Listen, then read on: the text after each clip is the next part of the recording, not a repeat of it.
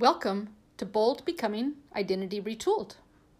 This podcast is where we explore the landscape of the immensity of landmines that exist for people who've lost their sense of identity, who've been shaken to the core, and are relearning who they are now that a part of them is lost. It's stories of how people manage this struggle, regain their footing, and the gifts they've discovered along the way. Thanks for tuning in. Hi, Jyoti. Hello. Today we have Jyoti Dhanota, and she's on today to talk about her sort of forced identity transition from a period of abuse. I'm going to butcher this, and you're going to correct the whole story once I try to introduce you. I don't know the story. I just know these tiny bits that she grew up, were you born in the United States? I was born and raised in California, yes. So born and raised in California, of East Indian descent. And then her uncle comes from India and is living with you and ends up sort of with this emotional abuse, gaslighting, mental abuse. And then you had to change who you were to sort of defend yourself and manage.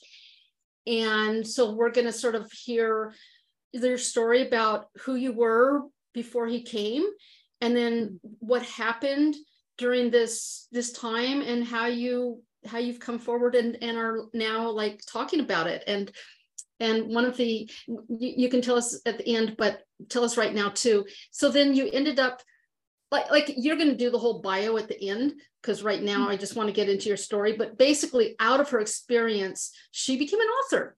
So we like to celebrate authors. What is the name of your book? My debut novel is called The Chaos Within Us, but I do have 6 books out, with the 7th one coming out next week. Oh God, I'm exhausted. I'm exhausted. I don't know if I'll be able to make it through the interview, even thinking about writing 6 books. I just finished one and I'm completely, I'm a basket case. Well, I mean, I have 10, in total, counting the 6, 7, I guess you can say, I have 10 written. I just have to release the other 3 as well, with the 7th one coming out. Oh my goodness. I fell in love with writing, so. Well, obviously. I mean, my author guy, he's the director of our program. He's like, well, on your next book. I'm like, what next book? There's no next book. Don't even talk about a next book. So, and you're super young to have 10 books, right? And that's what everybody says, but it's I was not working. Mom's looking for employment for the time being, right? I graduated in 2021 with my master's, so I technically am a pandemic graduate, which didn't give me the opportunity to get internships or find work, which makes it harder now to find work. Oh, so, God. I had this time period where I wasn't really doing much, and I was going to therapy. If you would like, I can get into the story. Yeah, let's just jump into your story. Yeah, so my uncle and his family had come March 6, 2021 from Punjab, which is in North India. And why don't we tell the audience how old you are, because uncle, niece, dynamics. When he came here, I want to say I was 26 or 25. Okay, so you were an adult, a very young adult. Yeah, I'm 28 now. I started writing when I was 27 though. And then I guess he was 53 or around when he had come in 2021, around his 50s, early 50s, I guess you can say. And the first few months that they had come to California as a family, it was tolerable, I guess, for lack of better words. It was tolerable. Wait, they came and lived in your house? Yeah, they lived in our downstairs guest room. And are you with your parents, or are you have your own place? With my parents. You live with your parents, and so then the uncle comes and becomes into the same household. Basically. Okay. Yeah. And it was basically time so I guess first 2 months were like I said, they were tolerable. And then it got to the point where wait, what does tolerable mean? It means like it wasn't as bad as it became. What were you tolerating? How would I put this? Okay, so clash of cultures, basically, I guess you can say, in a sense, right? Growing up here, like our parents had given us a lot of freedom. And that's kind of what shows, like, you know, that you trust your children and that you have a trusting relationship. It's like my sister and I and my brother, if we wanted to go anywhere, we would be like, Mom, we're gonna go here. And then we would be like, tickets are going on sale this day, I would like to go, right? And then whatever it was, it's like, okay, you guys can go. It was never like my parents had to like stick to us. Whereas he made his daughters, which made me very uncomfortable, because he made his daughters literally stick to him, right? And as they are and they're adult daughters also. Teenagers. Oh, teenagers. One was a teenager, one was a junior. Well, I was the one that did all the work, so I know that I started her as a junior in 2021, and then I started one of them as a fifth grader. A fifth grader and a junior in high school. Mm-hmm. Okay, so they were still underage. Yeah, it was just very, I guess, uncomfortable for me, that situation. And if whatever they needed to do, they needed their dad's permission to always do it. And which, you know, that part makes sense. Like you want to make sure your parents know what you're doing and whatnot. But it was just very like, even recently in March, one of my cousins had her 18th birthday party. And it's like, okay, if you're going to eat, you're going to eat with him for the daughters, right? And then I remember one of the younger one, she was like eating. The older one was finished eating, but she got up, and then her dad looked at the younger one, and then she immediately got up to throw her plate away, even though she wasn't done. And it's like, dude, really? Like, can you let them eat at least? Like, I just happened to see the look. Like, I just looked up because I was chit-chatting with my other cousin, right? Because like I said, it was like a birthday party, and I just happened to look that way, and I saw the terrified look on the younger one's face, and I was like, I won't ruin the party, but I was just like, oh, I want to punch him in the face one day. I mean, violence is never the answer, but I'm like this close to wanting to punch him in the face someday. So before you go further into your story, your parents, are they first generation immigrants? They came from India? Yeah. Or were they born here? No, they came from India, but here's the thing. My dad came when he was like in high school age. So okay. He knows we speak to him in English. We take him to WWE stuff. We're like, Dad, let's go. Like, you know, like all that stuff. He knows. And my mom does pretty well too. Okay, so they're very, even though they know India and the culture, they are very much Americanized because they came at such a young age. Well, my dad did. My mom came here in after she got married in 1991. She came here, and I was born like a few years after that. Okay. So your parents, I guess sort of, I'm just trying to like sort of establish that even though you're born and raised here, you still know a lot about the Indian culture, right? Yes, I do. And so when your uncle came and he was sort of domineering with his daughters, you sort of knew that, well, back in India, that's just the way you do it? It's not. I think. Oh, it wasn't even close to, even if you're close to your dad, you shouldn't be that close that you're making somebody else uncomfortable. You know, I know that my other cousins have told me that he is very abusive towards his wife, and the fact that there's only, like even now he doesn't work where I live. There's like a Panda Express and like a grocery store and like a CVS.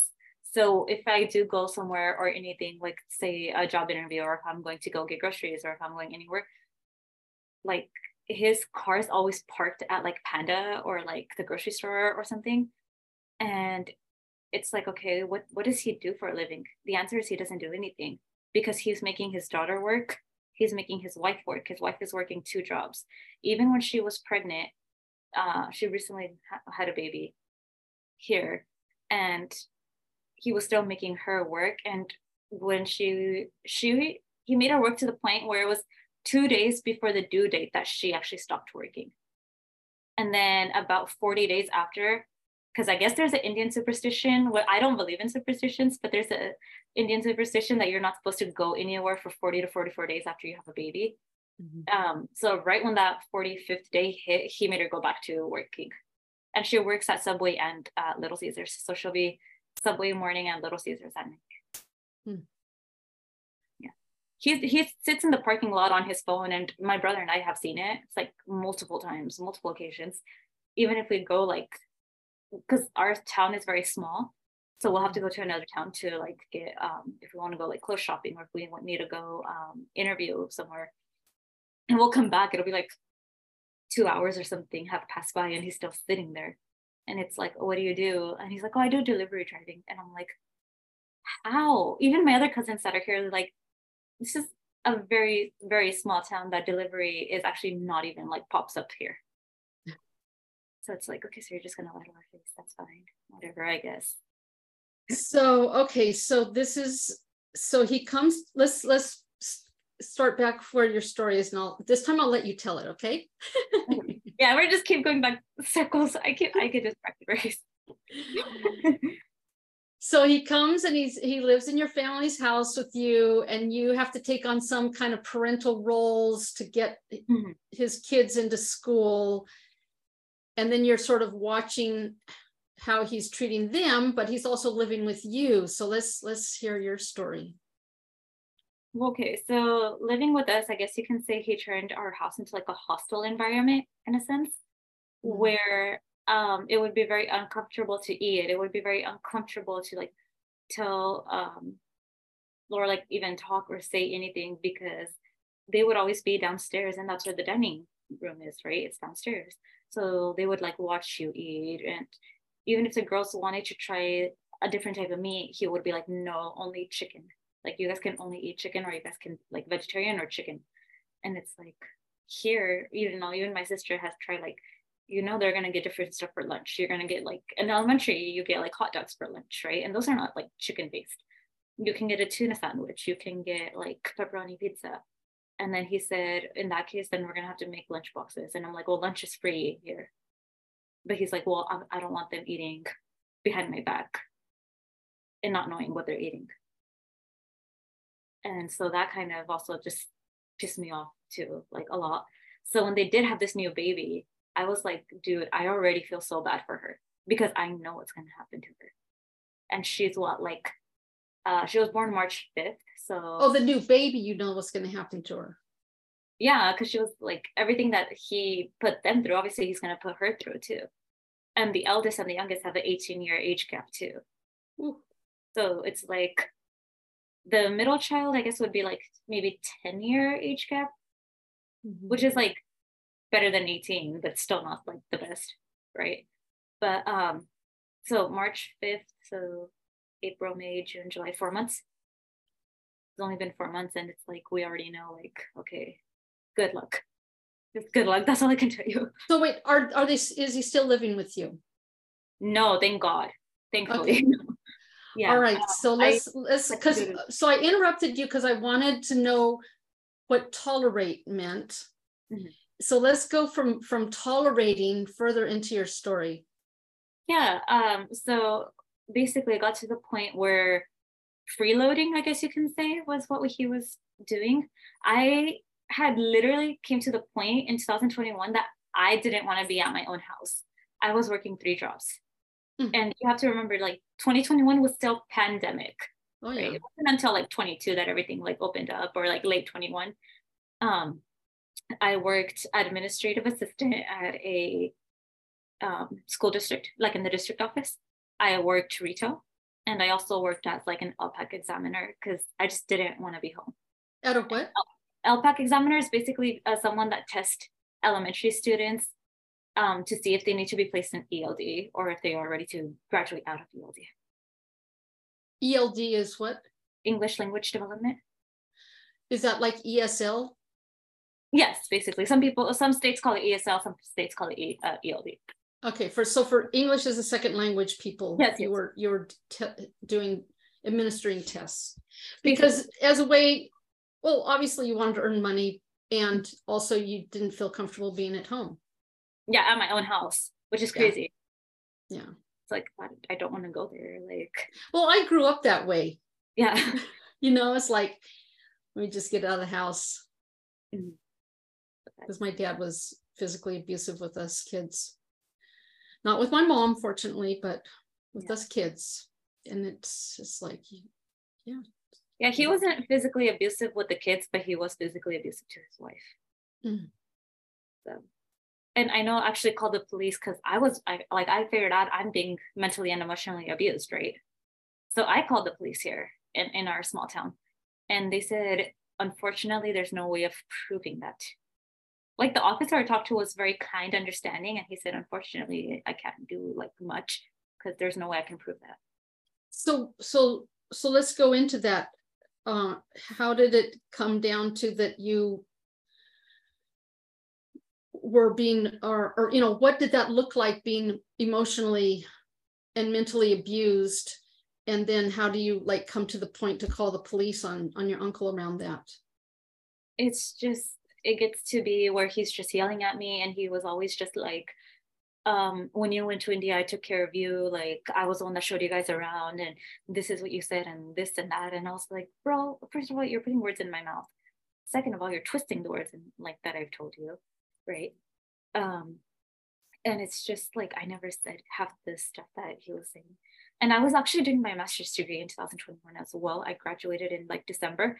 So I was actually working on my thesis, which is like the hardest part to get your master's. Mm-hmm. And I was just so fed up that I actually called the chair of the department. And she actually lives like 20 minutes from me, ironically. So I called the chair of the department, and I was like, oh, I don't know if I could say her name. Okay, but I just said, I told her that I was like, hey, this is my situation. I asked her first, do we have therapy? Can grad students access therapy? Because I know that undergrads have like access to like the wellness center and student services and all that. But I didn't know that grad students, because I'm the first person actually in my entire family, like dad's side, mom's side, to get a master's. So yay! Oh my God! Thank you. Trailblazer. Yeah. Freedom fighter. Yeah. And so I said, can we get therapy? And then I also ended up asking, this is my situation. I just told her everything. And I said, I can't do my thesis. Wait, what did you tell her about your situation? I told her how it feels like a hostile environment that I'm living in, basically. Right. I told her that it's basically abuse in a sense. And then I asked, can I live on campus? Do grad students get a right to live on campus? Mm-hmm. And I didn't know that. We actually had a whole like dorm building that's for transfer and grad students only. Mm-hmm. So then I was like, okay, I'm going to look into that. And then she kind of told me about like budgeting and about like where I can apply for financial aid and just everything, very, very helpful professor. And after that, I also had to tell her, originally, I was going to do a podcast as my thesis because we had non-traditional or traditional options. A podcast is what? As my thesis. Oh, really? Yeah, we had the options to do non-traditional or traditional. My like best friend at grad school time, she was actually going to film. Oh no, one of them actually filmed a documentary, and then one of them was also going to do a podcast with like as well. And then I know like one person actually was only doing a traditional thesis that was just going to write. Everybody else was like, I'm going to create a video game, or I'm going to create some like, and I just loved the fact that we had that non-traditional option. Oh yeah. But because I didn't have like, there was just constant yelling, and I'm like, okay, I can't, or like, find the time to get an audio engineer or stuff like that. I told the professor, and I had to tell my chair as well. She's the chair of the department, but my chair for my thesis, I had to like let everybody know, like, hey, this is what's going on. So I'm going to go ahead and do a traditional thesis because it's not possible. It's like literally impossible for me to do a podcast. Because even if I do it in the like library or something, it's gonna be like, okay, a quiet room, yes, but it's like I also need like there's be able to talk people coming out. Yeah, you're gonna have people coming in and out, and then even if I, like I said, if I book a room, it has to be like a soundproof room, which I don't even remember from library had one of those. I know we had like a room if you wanted like a group session and stuff like that. So he delayed my graduation. I was supposed to graduate in the spring, but because of him, it was delayed until the winter. I still graduated because I kept pushing myself and, you know, depression, anxiety. I know when school started back up and we were allowed to go back on campus in like late of 2021 because they had moved out by then, everybody was like, what happened to you? And it's like, it's the pandemic. And I was like, no, like I was one that didn't even hide. Like, you know, I was like, I was abused basically, not physically or like anything like that, but I kind of told everybody like my story and they were like, ooh, wow. So right before we jumped on the call, you were like, well, I don't really know what if it's identity loss. And that you just said you were a different person. You became a different person. Yeah, like if you look at pictures of me like 2019, you know, you see like some, I guess some bone and some, well, not bone. I guess I was a healthy weight, let's put it that way, right? So, yeah, it was like a healthy kind of weight. And then 2021, even if I was to go to like just the temple here or anything, people would be like, why are you losing so much weight? And you look so thin. I literally went from a size medium to a size XXS, extra small.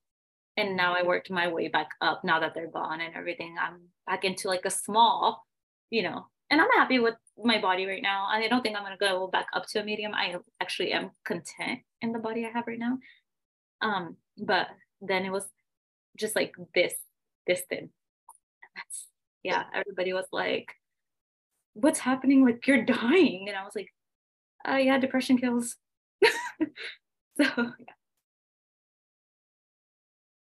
And so during this time that you were being abused, you knew it was abuse and you were like not okay.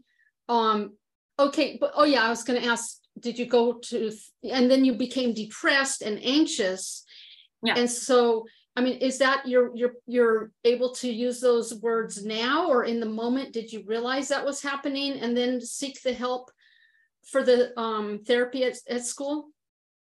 Yes, I did actually. And not just, you know, my therapist, she was like she was getting her master's in therapy and counseling psychology, but she was like under like a professor, obviously, like she was a student therapist, I guess you can say, but she was very, very, very nice. And she moved to like Missouri. She wasn't very nice? She was very nice. Oh, okay, good. Yeah, and I think she moved to like Missouri or something to finish her schooling. And so I actually found another therapist outside of school, like an actual one that had at a clinic. And I was with her until, I actually was like with her until March of this year. So it took me a very long time now to, was it March or January of this year? Well, it just took me until this year, you know. So it took me a long time in therapy to be like, hey, you know, I still have nightmares and deal with everything. So you had more than depression and anxiety. Sounds like you might have had PTSD. In a sense, yeah, because my brother and I, even now, we're like, we don't want to go to his apartment. We don't want to do anything for, you know, we don't want to do anything for somebody that made my life miserable. Whereas my other cousins that live here too, they had also come from India, but they knew what they wanted to do. They came with a plan. And I think they lived with us for about like 2 to 3 months, and they got their own apartment. And that's why we're still so close. because it was never like, if I needed to help them, they knew what they do. Like he came from India, the ones that do live like right there. I'm putting like right there because they live like that close to us. But he knew he wanted to do trucking. So he's like, okay, what do I need to do? You know, he got everything together. He came to America, got the documents that he needed, went to trucking school, got his trucking license, and now he actually owns his own trucking company. Wow. Yeah. And I'm like, see, that's, you need to come with a plan. If you're coming, not just in America, but if you're coming to New Zealand, Australia, Canada, we're raised with these Western standards. Like everybody is like, we got to go to work, you know, like everybody has a life. Whereas I know in India, a lot of people don't necessarily work because they can get away with government benefits, I guess, or it's not really that needed for them to work. I know when I went in 2009 and I stayed with the uncle that came, that I'm talking about, that's abusive. His wife just did like facials and like haircuts and that kind of stuff. And she didn't even have her own like salon or anything, but she made a living. And so that means that even then he was making her do the work. And that's kind of what he got accustomed to. Mm-hmm. So you go, like, at some point you got kind of desperate and you asked for help. You got your professional help. And then you started understanding the situation and getting better coping mechanisms, or what actually helped you heal from the depression and the anxiety and the nightmares, whether or not it's PTSD, but you know. Well, I don't know if I would say it's 100% right now. It's definitely better than before, but my therapist, the one that I worked with through a clinic, right? She told me, like, can we start a nightmare journal? Can we, and that's, I actually still have one, right? And she said, can we start journaling? And that's kind of what I did. And that's what we would talk about in our sessions. Like I would take the journals, both the nightmare one and like a regular end of the day kind of journal. And then I told her, I was like, I don't know if this is really, it is helping, but I don't know if it's helping to the point I want it to. And that's actually how I debuted with The Chaos Within Us, because I took what I had from the journals, from both journals, and I put, so Niti is the main character's name in The Chaos Within Us, the main female character, and her trauma is my trauma. Other than that, all my books are fictional books. They're like romance books with enemies to lovers, fake dating, second chance romance, marriage of convenience. But in that book, and just in that book, Niti's trauma is my trauma. Like the fight scene kind of is like when Abhi and Niti go back to her house for, I don't know if it was for like a holiday or a get together, you know, that was like my first book and I have like 10 of them now. So it was one or the other. Mixing up the facts. I do, yeah, mixing up who's who at this point. But that fight scene kind of was also something that I guess you can say I picked and chose a little parts that actually did happen, you know, and I guess through that, just writing that character for me was my way of like hoping or like manifesting that in the future I do have a partner that's willing to stand up. And that was my way of saying like, okay, it'll get better eventually. So you started writing. So you're reminding me, I created this, it's called the Tough Stories Workshop, because I was learning storytelling in this class because I wanted to be able to tell my story about losing my social work career in a more empowering way. And I realized, oh, I can decide what parts of it to focus on and what parts to leave out. And it's not lying. Everything is true, but it's just like how I'm going to frame the story. Right. And it can like leave me feeling better, and it can like then maybe be inspirational to the people that I tell it. And so it sounds like you were kind of might have been kind of doing the same thing with your book. So you were writing a journal for your therapy, and then at some point you decide to start writing it into a novel. Yes. And then making things and having control of the narrative. Right. And at the same time processing, sorry, I'm interrupting you. Oh, no. Go ahead, finish it. That's okay. Well, no, and then at the same time processing your story that you're putting down on paper, but choosing, different ways to talk about it. Yes, basically, yeah. And even when, he lived with us, and if we would have like guests over, it's mostly my dad's side that would come over, he would act like such a good person, and that's kind of what annoyed me too, is because like I know the real side of him. And then it got to the point where I told my therapist, like I was actually crying one day, like in the thing, and I was like, I just want somebody to believe me, right? And it's like, but he's such a good person, this and that. I'm like, he's a good person to you, but you don't know what happens, right? Anybody can put up an act for a few days. And that's a line in my book too. Anybody can put up an act for a few days. But for me now, the crazy thing is strangers are listening and they're not invalidating my trauma. They're actually listening to it. And I'm like, well, if, like other people couldn't do it, it's like, okay, well, somebody can. They're listening through the narrative in your book? That, and I've been on like so many podcasts, like even right now, like you're listening to me, right? And we don't know each other. Right. So that's what I'm saying, like strangers. Okay. Yes. I was going to say something else. I forgot what I was thinking. Okay. But just back to when you're talking about the nightmares, it's been 23 years since I lost my social work career to a disability. And I still have nightmares of somehow like having to go back to work there. It was the worst social work job I ever had. And it was a completely toxic, hostile environment. And yeah, these nightmares, they can really go on for a long time. Oh yeah, without a doubt. I mean, like I said, I still get them, and it's just unfair. I think, it's like, what did I do to deserve like this and whatever? Which is like nightmares are actually how you said PTSD, which is also something that I cover in The Chaos Within Us as well. Actually, I remember what I was going to talk about. So when you were describing your book, the one that about your experience, yeah. I was envisioning you making a kind of a course out of it.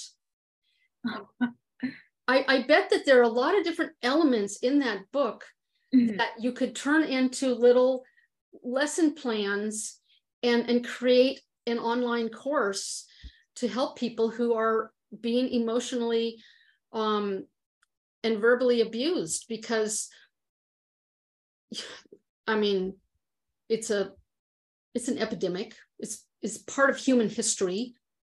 Yeah, and the worst thing is, like, I told my mom like so many times that whenever I do get married, I don't want to invite him.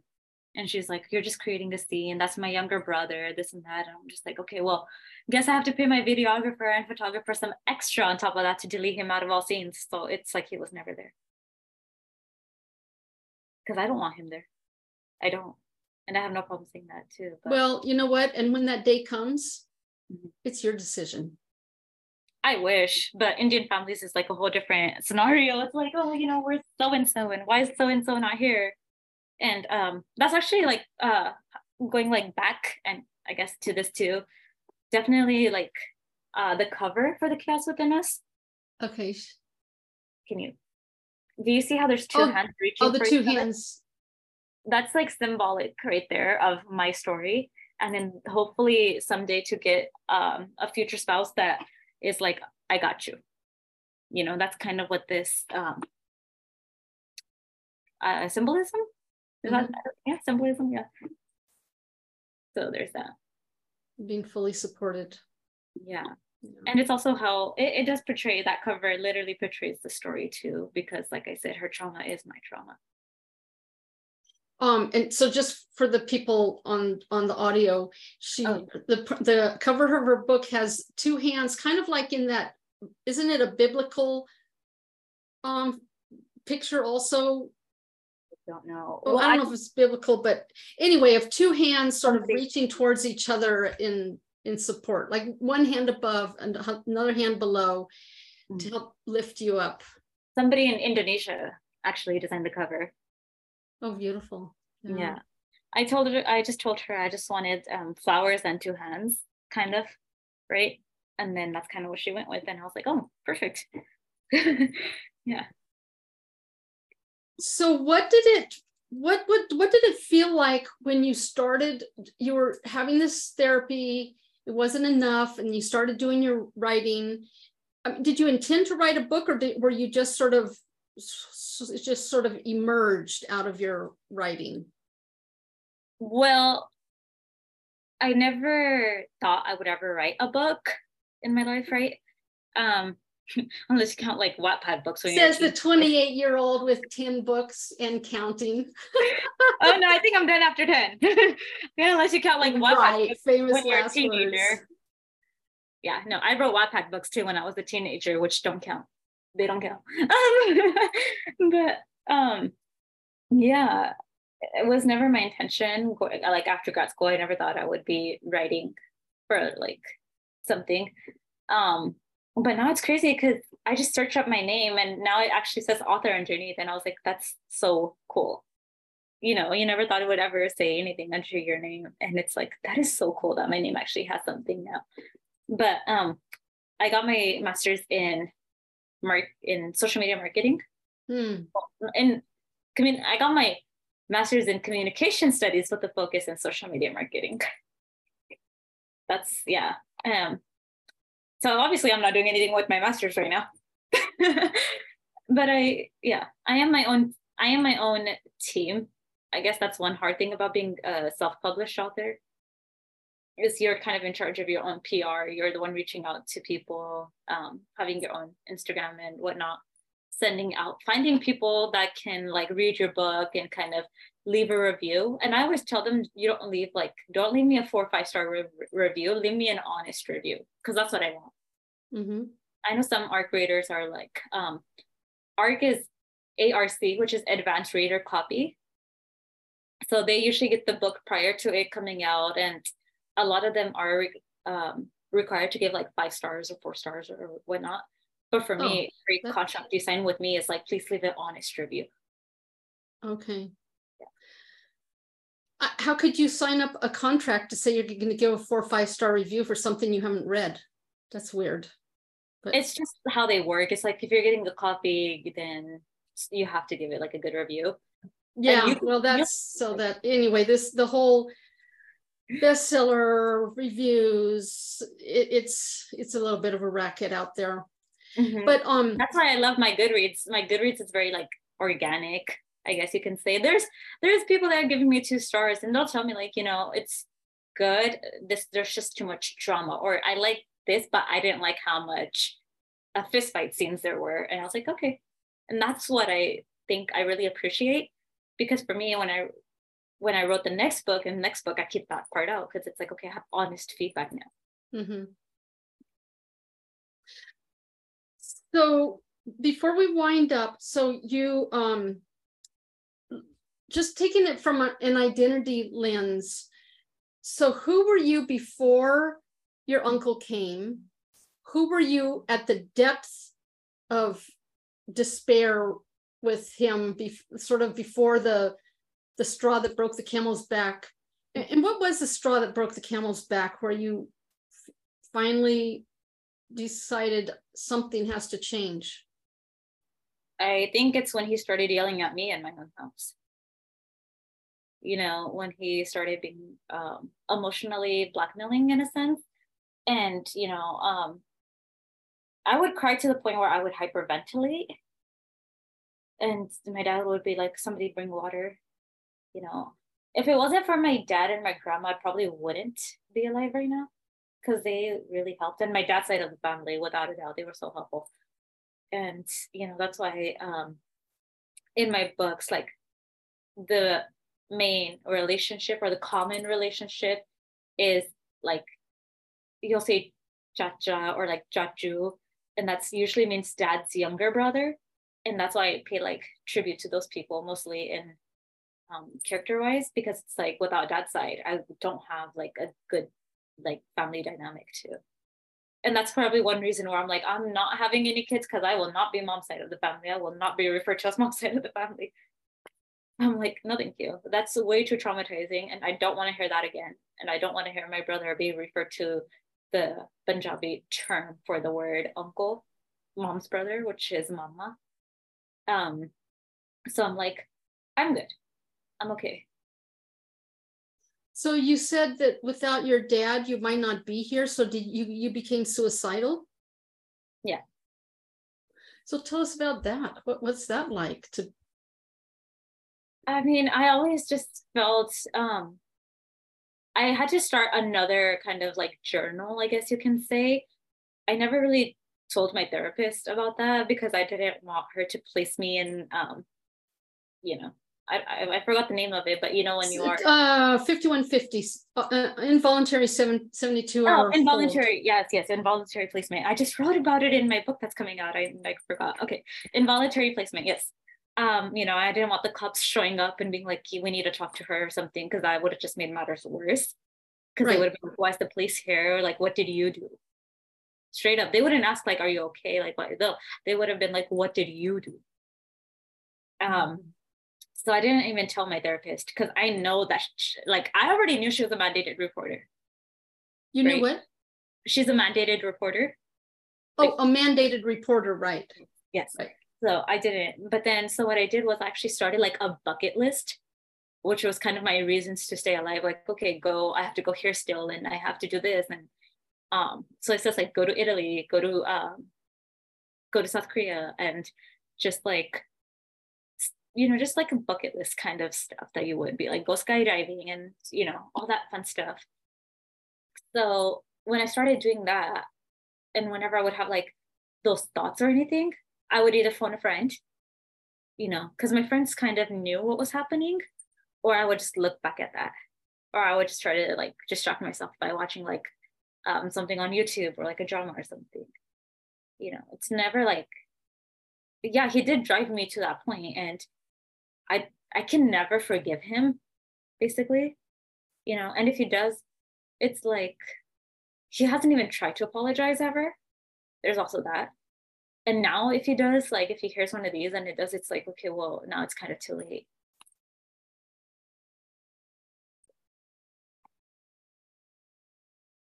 So did you ever attempt suicide? No, I didn't attempt it. Did you have a plan? I was always thinking of my brother, like in the back. I'm like, well, I don't want to leave him in that situation. Mm-hmm. It's like, I can't do that to him. I can't do that to him. And what about the abuse that we all know it's wrong to be abused, mm-hmm. makes a person want to take their own life because somebody else is doing something wrong? Yeah, that's so true. That's why for me, I was always like, I'm going to therapy for somebody that should be going to therapy instead. Yeah, I resented having to pay for my therapist to talk about how my dad abused me. Yeah. No, I like, oh, thankfully God. I was covered, first of all, when I was doing my MA at UOP in Stockton. I was covered because students, you're paying your tuition, so that's covered. Here I was covered by the grant of the county because it was still like pandemic, so a lot of people were going to therapy and whatnot. So I was covered by the county's grant, so I never really paid for therapy, thankfully, but I did get the help. And that's one big thing. Like, therapy is like so frowned upon for some reason, but I feel like generations are changing that and being very like open about mental health now. Right, and different cultures are more open to it than others. I know that too. Mm-hmm. So sort of the straw that broke the camel's back was he started yelling at you, mm-hmm. and you became so depressed that you became even suicidal, and then you went and sought help. I was already seeking help prior to getting to the breaking point. Okay. That's why my friends kind of knew what was going on. And, I would spend like 4 to 5 hours just there so I wouldn't have to go home like on the weekend. And then I know my brother, they would also yell at him too and my brother's a very like quiet person. He doesn't do anything. He doesn't say anything to anybody. He's a very good person, right? But they would just yell at him for literally nothing. And it's like, what the hell? I'm like, you don't yell at him. I'm like, you want to fight with me? That's fine. We can argue all day, but you don't say anything to him. Because he doesn't say anything to you. He's very like, he kind of just keeps to himself, you know. He's very introverted. Wow, well, I'm super sorry that all of this was going on and that you still have to deal with him and in your family. That's really tricky. Oh yeah, without a doubt. So I wanted to, just before we hang up, who, like identity wise, who were you before he came? Who was the Jyoti before he came? And then at the depths of your despair, and then now you're in a different zone. Who are you now? Well, okay, so prior to him coming, right, I felt I was always very happy, I guess you can say. A lot of people would always be like, that I'm always like smiling, even when like I'm always like happily greeting people and whatnot. I was always just focused on studies, very outspoken, I guess you can say, very extroverted. I would put my own I would be like hosting the Diwali shows. I would be hosting like Holi at the university. Whatever I could do, I wanted to do. I was very like, let's do this and let's do that and this and that. And then when he came here, I'd still like went to see my friends, but it was never like, I guess I was faking a smile. Everything was just like, I don't want to go home. I don't know what's going to happen. I became somebody that suffered with anxiety and depression, which prior to him coming was never a thing, like ever, you know. And now, like when he came, even when I'm away, I guess you can say, I went to concerts. If we backtrack a little, I went to concerts in 2018, right? I never once like threw up in hotels or never worried about like, oh, you know, like what's going to happen when I go back home, right? And then when he came, and I know like we all took, like my siblings and it was just us, and we took a trip, and I was like semi okay, but I was very shaky. Like my body went numb, and I was like, okay, I can't, like, I need to breathe. I need to go outside. I need to get some air. You know, that never happened prior to him coming.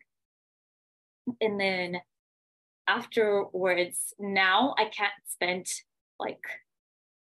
go anywhere even though he doesn't live with us. Like when I go to a hotel or anything, I'm going to throw up because I still have that, like, what's going to happen when I go back home? Even though he doesn't live with us. And that's the PTSD you were talking about. Like, is he going to yell at me? Did he do anything to the girls while we were gone? You know, it's kind of sad because they're his daughters. But at the same time, I'm the one that has to be like, did he do anything to the girls while nobody was home, right? And that's something that's even disgusting to think about. But it's like, you have to think about it. Yeah, and I remember actually, we took my brother. He graduated in spring of 21 with his BA. So me and my sister and I went to Universal Studios, and I just remembered shaking the whole time. And I know prior to him coming, I want to say 2016, my family, like the five of us, had gone to Universal, and I had so much fun, right? Like it was my first time there. I had so much fun. And then I was like, yeah, like we can do Universal again. Like that's fine, right? I couldn't even enjoy the rides. I felt like I was going to faint on the ride or something. And I don't know if I don't think it was motion sickness, because that would have happened like, it would have happened at Disneyland too then. Your body is more delicate now, it sounds like. Yeah. So I can't even be like, my sister, even 4th of July weekend, she's like, let's go spend the night at oh, what was it? Mount. It's about 2 hours from Yosemite or like an hour from Yosemite. And she said we could rent a cabin or something. I forgot what it was called, but it's like Mount something. Um, and I was like, nope, can't do that. Sorry. Mm-hmm. And my mom even too, she's like, you need to start taking overnight like trips and stuff. Because what if in the future, like, you know, you're gonna want to travel with your husband or whatnot. And I was like, well, I'm gonna tell him straight off the bat everything that has happened, mm-hmm. and why I'm like this. So mm-hmm. if he like, you know, then it's like, okay, I know the situation. And then one of my cousins on my dad's side, he actually wants to take a trip with just like cousins on dad's side, and the cousins that are abusive are on my mom's side. I guess I can put it that. And he's in EMT. And I remember telling him, I'm like, dude, I'm gonna throw up in hotel. Like I can't. He's like, I'm in EMT. I've seen stuff more worse than throwing up. Let's go on this trip. So he's trying to convince me. He's trying to get me out of it as well. You know, like not out of it as in like snap out of it, but like let's take these baby steps and let's take a trip to Canada. You know, which is like it's not near us, but it's more closer than like let's go to Italy or something. Mm-hmm. So let's take those baby steps and start traveling. Mm-hmm. Situation.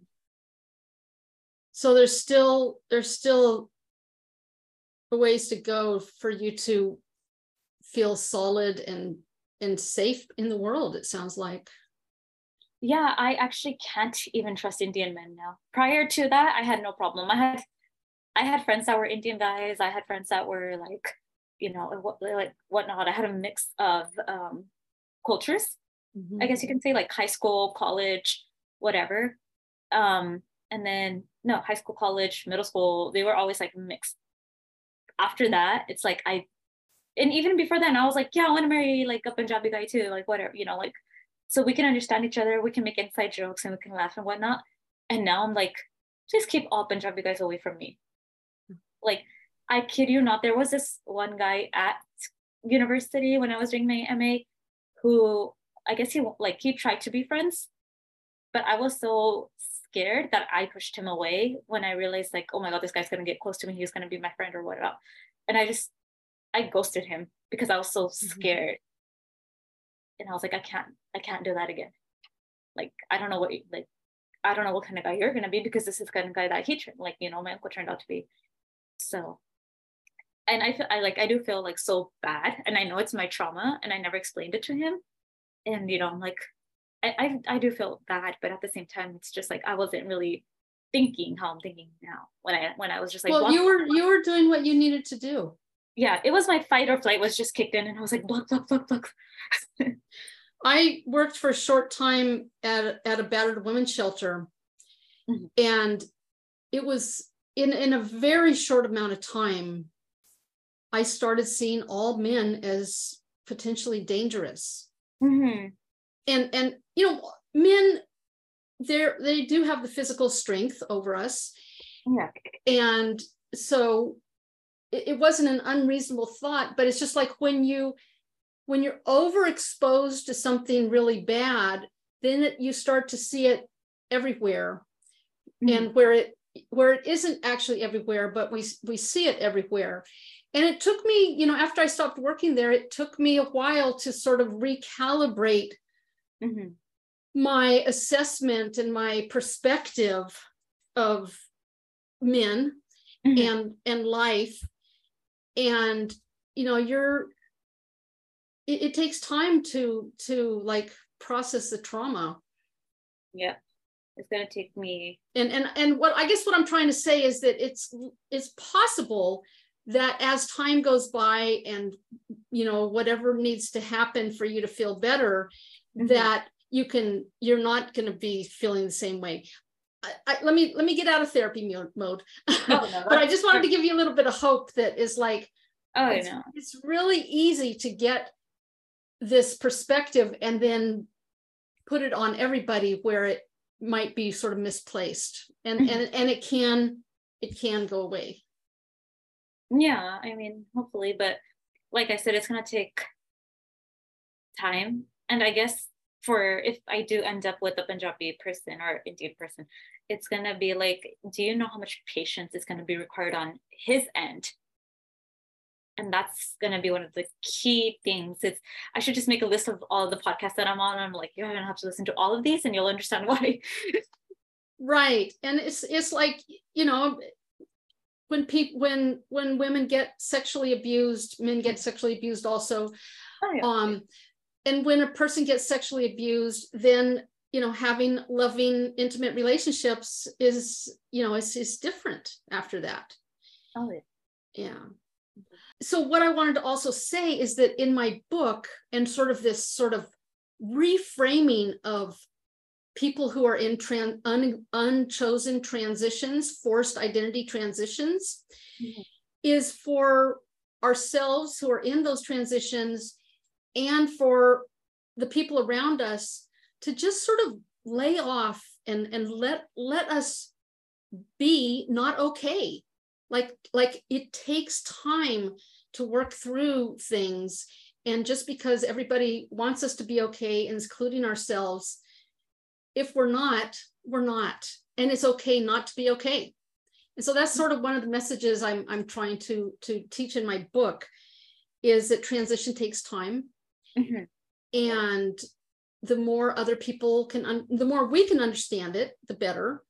But also those around us need to be able to understand it. So just like you were saying, whoever you get with, they need to know your history, and then, and therefore how to support you. Right. And we all need that. And whatever kind of forced identity transition we've, you know, whatever like rug has been pulled out from under us, it's like, and then, you know, in my old age, and many years ago, I started to realize, you know, healing is a lifelong process.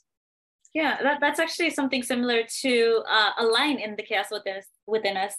And it says, healing is a crockpot process, not a microwave fix. Oh, I love that. Oh my God. Hold on. I wrote that down because maybe that'll be the title of this episode, if that would be okay with you. Yeah, I like that. Yeah. I have to write up the show notes and then sort of figure out the title's always the hardest. It's like, well, what do I want to emphasize about this? But that is good, because yes, healing is definitely a crockpot process. And when we try to microwave it, it just, we end up sizzled and frazzled. And it's just like, that isn't how the human body processes, especially trauma. Oh yeah, definitely. Like learning. What's that? There's also that other saying that hurt people hurt people. Oh yeah. You know, and that's why I'm just like, well, I'm not gonna, until I'm like, I always say this to my sister too, because she's a year younger than me, and you know, she's like, I've never dated, but she has, you know, and I'm like, I can't until I know I'm ready, because I can't like have this open wound leave blood on somebody else, you know. So I'm like, you guys have to be patient with me. Like, I don't care that I'm almost 30 and never dated. I just, you know, my goal was actually, prior to, you know, my uncle coming, like I had like this plan that I was like, okay, I'm gonna do this, and hopefully at this time I should have my first apartment. And with him coming, it's like, okay, I just, nothing. I'm too even like scared now to kind of go live on my own, because I'm always like, because he's also always saying like, yo, I have like friends everywhere, like all throughout America, and I have friends like here, I have so many, right? And you know, it's at the same time I'm like, okay, if I do move out, is he gonna send one of them after me? Am I gonna be safe to live alone, or you know, do I need to buy a taser? This and that kind of stuff, which shouldn't be something that I should be scared with like a family member saying. But it doesn't have any part of this equation. We're talking about reality, and reality has really ugly sides to it. Exactly. And abusive people are, you know, can become very dangerous, and that's just, you know, that's reality. That's why I'm doing as many podcasts as I can. I'm like, if anything ever happens to me, It's on record. It's on record now. It's published in book, it's on podcast, it's on YouTube. Go listen to somebody, they'll know. But let me just, I want to challenge you on what you said, that you haven't done anything, or you haven't sort of gotten anywhere. Mm-hmm. You've written 10 books. Yeah. And one of them was a therapeutic book that you can turn into a course. Yes. Or you could actually make a workbook out of that and help others. So this is the really shitty part of life, is that some of the worst experiences is where we get the most growth, and then we can help others with. It's like, can I just like help others without having to be hurt myself? I know. But at the same time, I'm like, if I never got hurt, would I ever be an author? It's like exactly. And it's like life happens. We only have so much control, but what we have control over is how we respond to it, what we do with it. And I guess during my 20s, we won't go into it, but okay, let's just say, with the context of, I was physically abused by my dad, and he yelled at me, and then I yelled at him, and it was like horrible. And fortunately, at 29 or 30, there was this reconciliation that's happened like without any planning. So the second half of my life has been great with him. But anyway, so my 20s, I didn't have good relationships, especially with men. Yeah. But I always was like, this is really bad. I'm so stupid. Why would I do this? I was like sort of dissociate and watch myself saying yes when I wanted to say no. And that kind of thing that people do. It's just a coping mechanism that we learn while we're being abused. And then it becomes a habit later in life. And I would always say, you know what? Once I get out of this, I'm going to put some use to this lesson that I learned. Yeah. And so that's sort of how I became a good social worker, because later I was listening to other people going through the same problems, but actually at much worse levels than I ever got to. And I could relate, and I could empathize, and I could help them, because they could tell I really cared. And I actually did have a little bit of wisdom that sometimes helped. And so that's sort of, later in years now, I can see, okay, this is just how life is, that basically everybody has tough stuff. Oh, yeah. and a chance, like, we don't invite it. We wish it had never happened, and yet it did happen. So therefore, am I gonna like spend my time resenting and hating and feeling like life is unfair and I was mistreated? And maybe all of that is true, but what does that do for us? Versus like, okay, so this happened, and then I kind of wonder why I became a really compassionate person, because I could have become, because you can grow up and become the abuser. That's and true. Things like that too. So that's just the interesting thing about these really tough situations is, okay, so what I guess now there's a term, I haven't like really studied it, but I keep hearing it, post-traumatic growth. Yeah, I've heard that too. Yeah. So that's what I see is, with this book that you wrote, is that it's an incredible, growth, because first of all, you're able to talk about it. You're not like bursting out. I'm not saying, we all like healing goes on forever, really. Oh yeah. But you're able, you're stable. You're able to talk about it. You're thinking logically about your future. You are thinking about your safety, because, you can't just deny reality. That's true.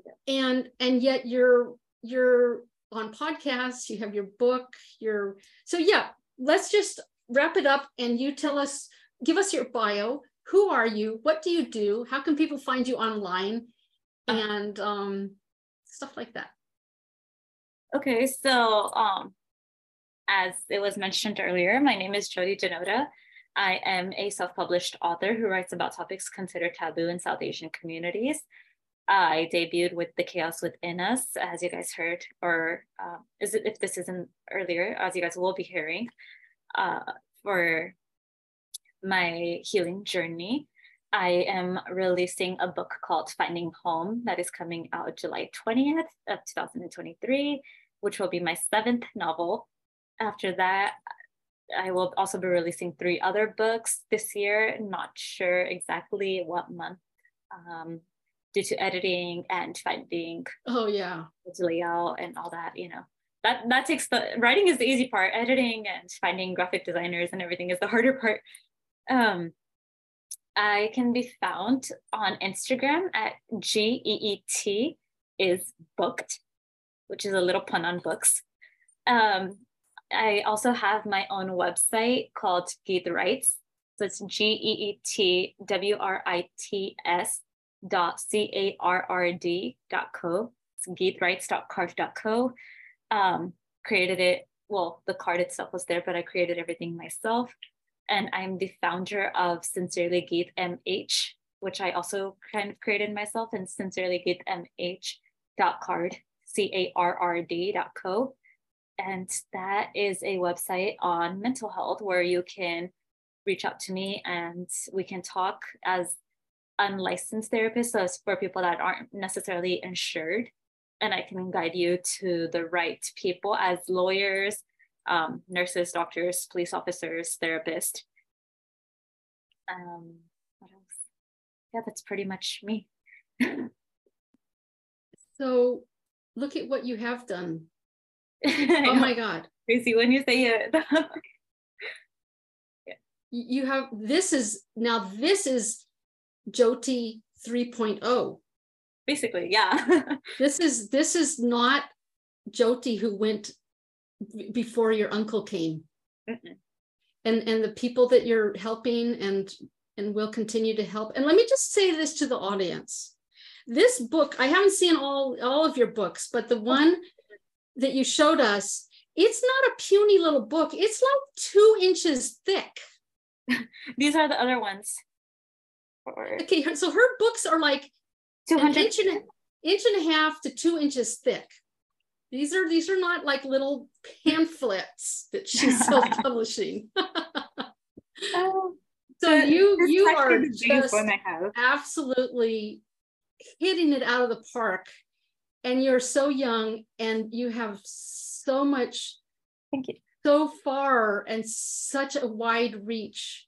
Mm-hmm. And I just wish the best for you. Thank you. Yeah, the Chaos Within Us is actually the biggest book. It's 351 pages. Everything else is like 182 to like 200 something, and that's about it. So what's a couple of takeaways you want to leave the audience with? If you're being, well, you just go ahead. I won't put any. One of the things I always wrap up with is, you know, writing's helping me heal. It can help you heal too. I don't, as I've been saying, I don't have a degree in English. I don't come from a background of English. My master's degree was in communication studies. My bachelor's was in communication as well, communication media, with a minor in journalism. And I started off community college as a business major. So, like I said, no English background, didn't know what I was doing, had to figure out KDP, self-publishing, had to figure out how to write a book, how to figure out where do I find editors and everything. Now I'm actually guiding somebody who's writing her first book. And she's in my acknowledgements in Finding Home. And the fact that I can now guide people because I know what I want to do. And I would love to see, especially Indian representation. We don't see that a lot. I mean, we do see Indian representation, not a lot, but we do not see Punjabi representation. So my books actually have Punjabi main characters to go ahead and give that element of Punjab and Punjabi culture and put it out into the world. And hopefully I get picked up someday by an agency and you guys can see my books at like Barnes and Nobles or Amazon. No, they are available on Amazon. Or I meant to say like Walmart or Target. All my books are available on Amazon. Barnes and Noble still has it online, But if you publish on Amazon, Barnes and Nobles will not carry your book in store. Yeah, so many details about publishing. Yeah, but do it, write it, right?